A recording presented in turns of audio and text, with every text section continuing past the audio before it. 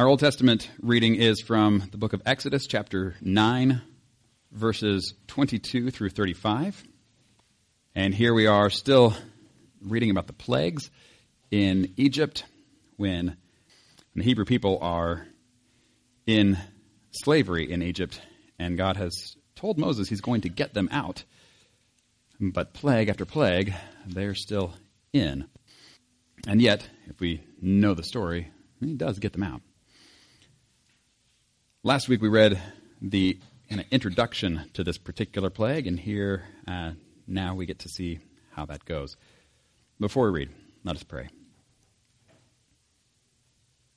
Heavenly Father, we do thank you for this day that you have made.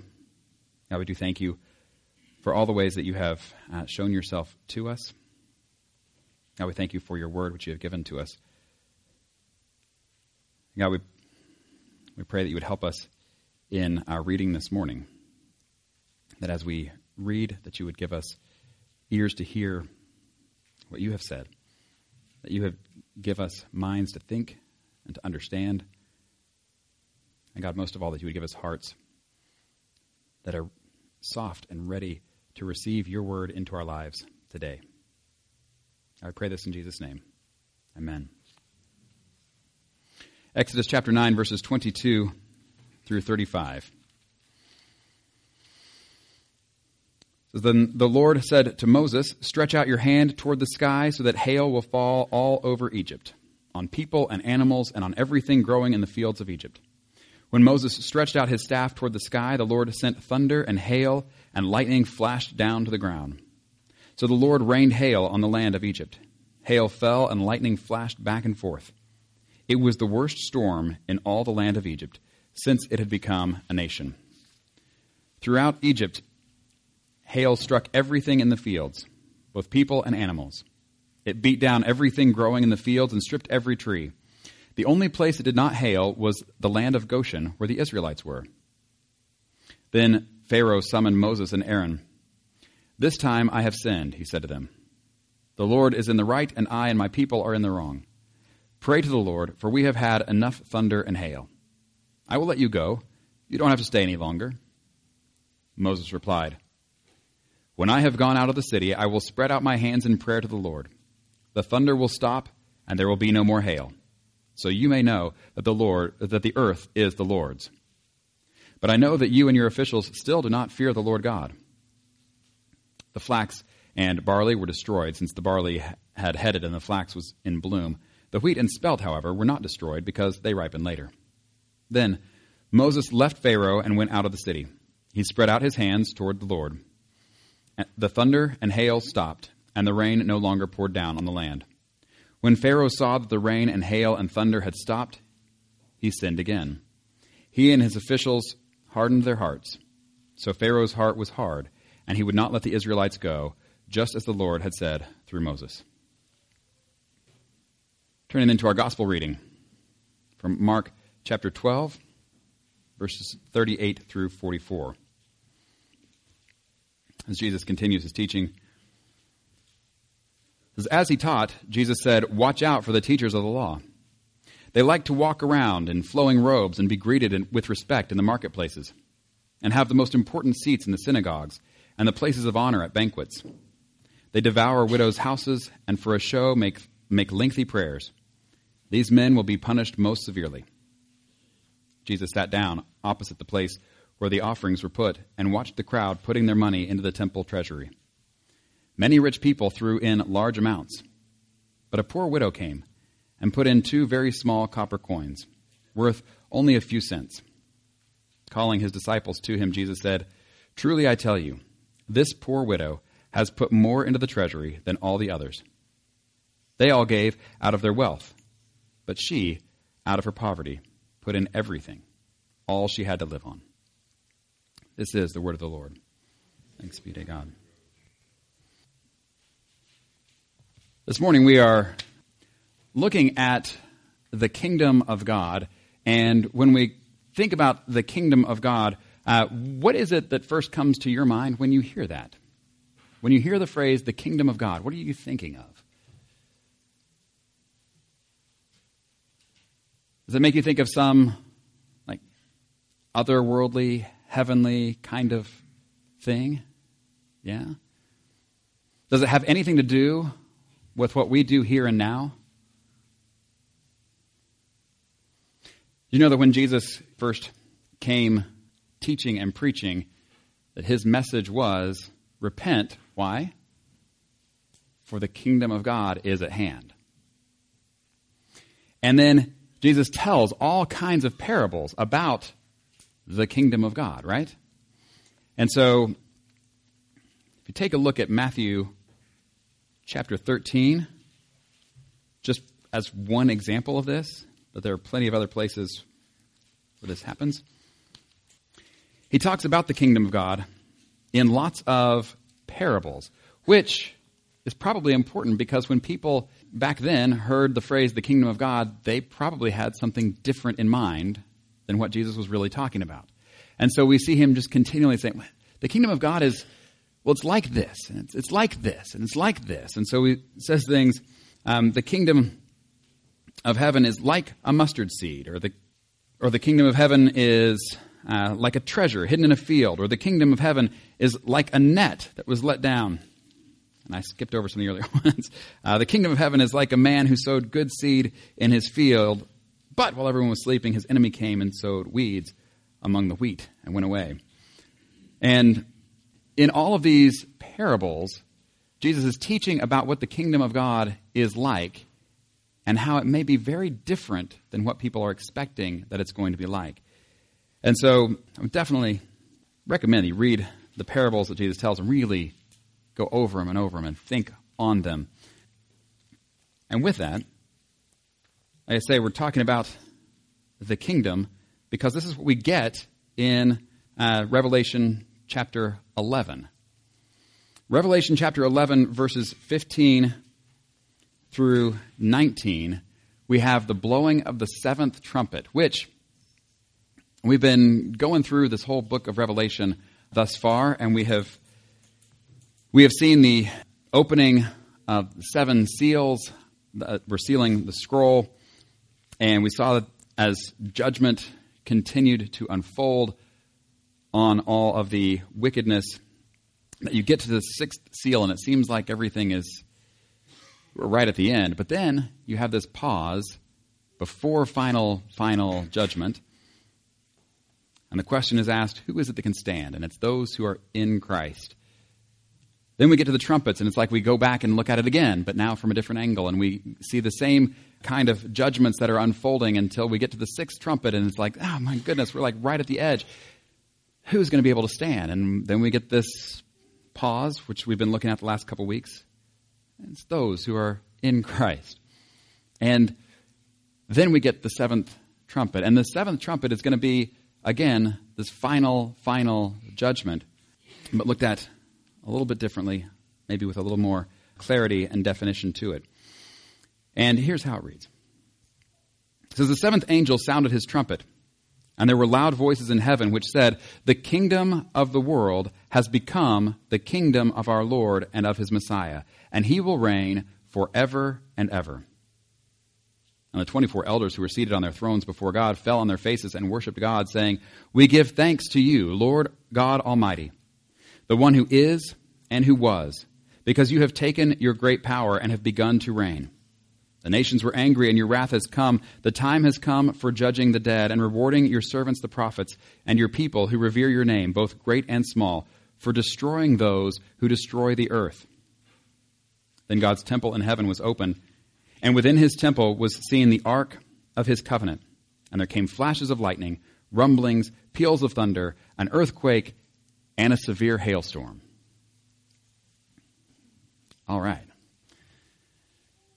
You may have picked up on it on that last line where it talks about being flashes of lightning, rumblings, peals of thunder, an earthquake, and a severe hailstorm, that this is language that we've seen before in the book of Revelation. This actually has shown up a couple times already. Once in the throne room where we see God on the throne, and this is what's coming from the throne, but not all of this. There we see from the throne in Revelation 4:5, from the throne came flashes of lightning, rumblings, and peals of thunder. Okay? And then after the seventh seal is broken, And it's opened. In Revelation 8:5, it says, Then the angel took the censer, filled it with fire from the altar, hurled it on the earth, and there came peals of thunder, rumblings, flashes of lightning, and an earthquake. Now we've added an earthquake.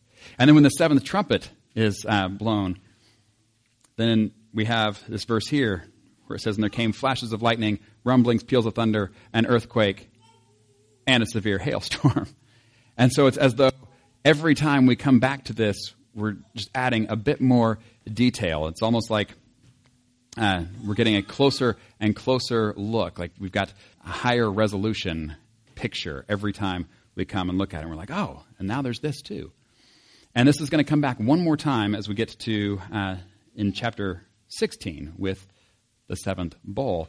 And we'll have the same kind of thing. One more thing is added and a lot more detail. You have to wait for that. But as we get into this, this is very much talking about the kingdom of the world has become the kingdom of our Lord and Messiah. This is depicting this final judgment. When we pray in the Lord's Prayer, as he taught us, we say, Our Father who art in heaven, hallowed be thy name. What comes next? Thy kingdom come. And then what's next? I knew it. Everybody always pauses there. And it's okay to pause there. It's fine. I don't want to make you feel awkward now every time we pray this. But it's, thy kingdom come, and then we always say, thy will be done. And then later we have this phrase of like, on earth as it is in heaven, as though it's not connected to the phrase that just came before it. But it's actually, thy will be done on earth as it is in heaven. Like this is what we are praying. That when God's kingdom comes, that what that means is that this is not some far away, otherworldly kind of thing. This is the rule of God here on earth. And this part of the prayer, of the Lord's Prayer, is really what we've seen in the book of Revelation thus far. Our Father who art in heaven, hallowed be your name. This is really what we see in the early chapters of Revelation. And then, thy kingdom come, thy will be done on earth as it is in heaven. Okay, so how does that happen? How does God bring his kingdom on earth? Where what he wants done is what is done. Where we go back to the beginning in Genesis and we see how everything is created good. And we have God creating a place for everything, putting everything in its place, stepping back and looking at the whole thing and going, that's really good. And then we turn the page and people turn away and the whole thing breaks down. And what we've been seeing for the whole rest of the story is, how does that get fixed? And one of the things that has to happen in order for that to get fixed is what it says right here in verse 18, where it says, the time has come for judging the dead, for rewarding your servants the prophets, and your people who revere your name, both great and small, and for destroying those who destroy the earth. That's part of what has to happen, isn't it? If you have people who are destroying God's good creation, and he's going to restore that creation, doesn't he have to get rid of the people who are causing the problem? I mean, if you have a vehicle that is not working and you identify the problem, you don't just leave the problem there and go, well, maybe it'll get better. You get rid of the problem, right? And then, of course, the problem that we have is when we actually look in the mirror and recognize that we are the problem, right? That we are those who have caused breakdown in our own individual ways. That we have broken relationship with God and with each other and with the whole of creation. And so we look at this and we go, I don't know. If the day is coming where God is actually going to get rid of the people who are causing the problems, and we're some of the ones causing the problems, doesn't that mean he's just going to have to get rid of everybody?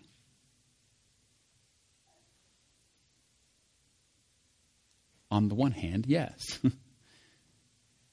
Except there's something that happens in the middle of the Bible that I hope you're aware of. And that is that in Jesus, we have someone who was not part of the problem. but who is himself the solution to the problem. And this is why we see in each of these pauses between the judgment that has come and the judgment that is coming, who is it that's going to be able to stand? It's those who are in Christ. Those who are actually trusting in him, depending on him, putting into practice the things that he has taught. This is what he says in the end of the Sermon on the Mount, where he talks about those who have, like a wise man and a foolish man, one who builds his house on the rock, one who builds his house on the sand. And the difference, he says, is not what's going to come into their lives. He says they're both going to have the rains that come down, the streams that come up, and the winds that are going to blow and beat against the houses. That's going to be common to both of them. And he doesn't say it's the one who hears my words, because that's what's both of them. So the difference is between those two, there are two differences. One is that one house stands, the other falls when all that stuff comes in. But the other difference, and what makes that difference, is that one is the one who hears his words and puts them into practice, instead of the one who hears his words and does not put them into practice. And we talk about this. I've used this illustration a lot, so I can't remember if I've actually said it here or not. but I was talking with the kids class this summer on Wednesday night, and we were talking about how if you were playing baseball and you get a pitch thrown to you and you hit the ball, and everybody's like, hey, run to first base. And you just stand there. You start walking, like, all right, here we go. Walking on over to first base, and you get out. And so the coach pulls you aside and says, hey, man, next time you get a hit, you got to run, man. You got to run to first base. And you look at the coach and you go, okay, yeah, I got it. And then next time you're up to bat, you get a hit again. Very good batter. And you get a hit, and you start walking to first base. And they're like, what are you doing? Everybody's screaming at you. Go, run. But you don't, and you get out again. And the coach pulls you aside and is like, hey, you've got to run to first base. You're like, oh, yeah, got it. And so it goes. And you just keep repeating the same thing. You're going to get out every time. And it's not because you're not playing the game. You're playing the game. It's not that you're not listening to the coach. You're hearing everything he says. But it's that you're not putting it into practice. And until you actually put into practice what the coach is saying to do, the outcome stays the same. You get out every time. This is what Jesus is talking about. And this is what we're looking at when it comes to the kingdom of God, is people who are actually being led by the king. Because when the seventh angel sounded his trumpet, there were loud voices in heaven which said, the kingdom of this world has become the kingdom of our Lord and of his Messiah, and he will reign forever and ever. This is what's coming. This is not what we are going to somewhere else. This is what's coming. Jesus says in his life, death, and resurrection, it has already begun in some way. And you can read the parables to see how that works out. But that one day his kingdom is coming, not in part, but in fullness. I mean, if you know what's coming, right? I mean, it doesn't make any sense at all to build an ark for lots of animals and people in the middle of an area where there is no rain, there is no water, there is no flood. Unless you know a flood is coming. I said Noah flood. I'm sorry. Pun not intended. On the other hand, it doesn't make any sense at all to not build an ark if you know a flood is coming, right? If we know that this is what's coming, if we know that the kingdom of God is coming, shouldn't we be those who are living in line with that kingdom now? If we know who the king is, shouldn't we be following him now? If we know that those who are not in him aren't going to make it, shouldn't we be sharing the good news of Jesus now? In Daniel, we get two other visions. We're looking at visions in Revelation. There are some in the book of Daniel. And in chapter 2 and chapter 7, we get a very similar interpretation of two very different visions. In chapter 2, it's this statue.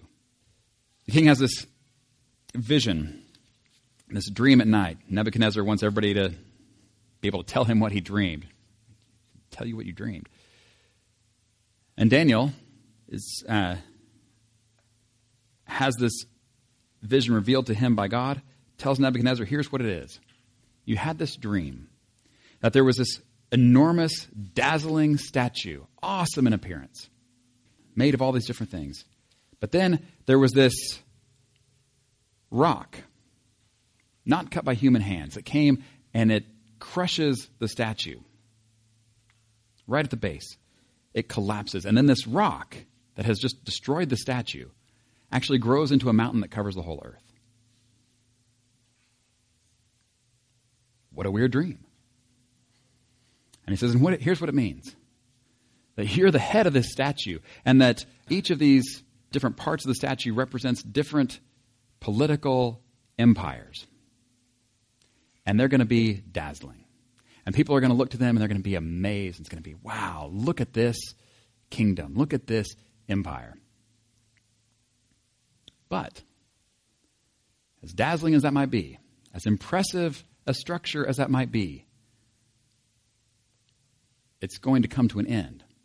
And there's going to be this rock, this other kingdom that comes in, destroys all those, and replaces them as the kingdom that lasts forever. He actually says in verse 44, in the time of those kings, the God of heaven will set up a kingdom that will never be destroyed, nor will it be left to another people. It will crush all those kingdoms and bring them to an end, but it will itself endure forever. The kingdom of God is what will last. There are people who it really seems like there are people who it is their job and they are paid to day in and day out try to convince us that there are things that are more important than God and his kingdom. Whether that is money, sex, or power. Or put it another way, possessions, pleasure, or power. Political or otherwise. And day after day, we're bombarded with these kinds of messages of, no, this is really what's important in life. This is what you really ought to be chasing after. This is what you ought to be going after.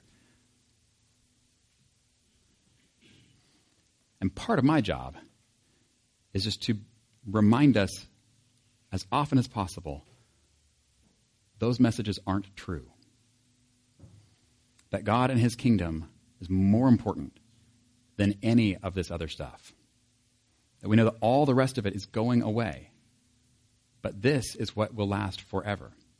This is where we ought to be spending our focus and our time. And this is actually the good news. This is why when the seventh trumpet sounds,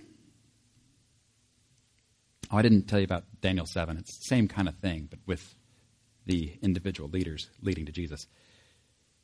You should read it. It's really good. But when the seventh trumpet sounds, we have people who are worshiping and praising God because this has happened. Because the kingdom of the world has become the kingdom of our Lord and of his Messiah. That what we see happening here is that going back to Genesis 1, where everything is put in its place and there's a place for everything, everything's in its place, everything is operating like it's supposed to operate. Everyone is in right relationship with God and with each other and with all of creation, and it's all working like it's supposed to. Like that's what happens when the kingdom of God comes in its fullness. Like this is what we ought to be looking forward to. This is what we ought to be praying for, says Jesus, when the disciples ask him, hey, what should we be praying for? Tell us how to pray. And he says, our Father in heaven, hallowed be your name. Your kingdom come. Your will be done on earth as it is in heaven. In other words, let this be a place where what God wants done is done, because that's the only hope that we have of things being like they ought to be.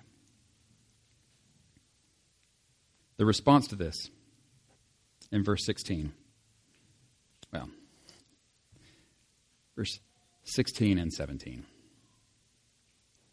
It says, and the 24 elders who were seated on their thrones before God fell on their faces and worshipped God, saying, we give thanks to you, Lord God Almighty, the one who is and who was, because you have taken your great power and have begun to reign. I mentioned earlier there's this change in terminology as it flashes of lightning, rumblings, peals of thunder, and then an earthquake, and then hailstorm. There's also a change in this line of a phrase we've seen several times already, of the one who is and who was and who is to come. But here it doesn't say the one who is and who was and who is to come. It just says the one who is and who was. Why? It's because you have begun to reign.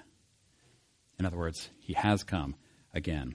So at this point in John's vision, he is seeing what will happen when God's kingdom comes in its fullness. And this is what we do have to look forward to as those who are in Christ. And this is what we ought to be paying attention to and sharing with others, that they too would be looking forward to God coming and establishing his kingdom forever, even here on earth.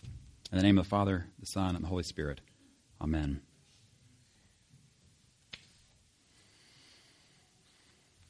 Heavenly Father, we do thank you for this day that you have made. We thank you for your word which you have given to us, and God, we do pray that you would help us as we reflect on these things. God, help us to look to you in everything, to not just pray the Lord's Prayer in words when we gather together weekly, but God, help it to be the prayer of our lives daily,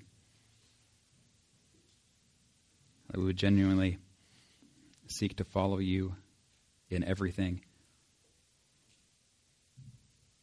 God, that it would be the life of Christ in us that would be displaying your glory wherever we go. God, that we would truly be following you and not all the other voices of the world. God, help us to be those who are looking forward to when your will is done on earth as it is in heaven. And so this end we pray, as Jesus taught us to pray, saying, Our Father, who art in heaven, hallowed be thy name. Thy kingdom come, thy will be done on earth as it is in heaven. Give us this day our daily bread. Forgive us our debts, as we forgive our debtors. Lead us not to temptation, but deliver us from evil. For thine is the kingdom, and the power, and the glory forever. Amen.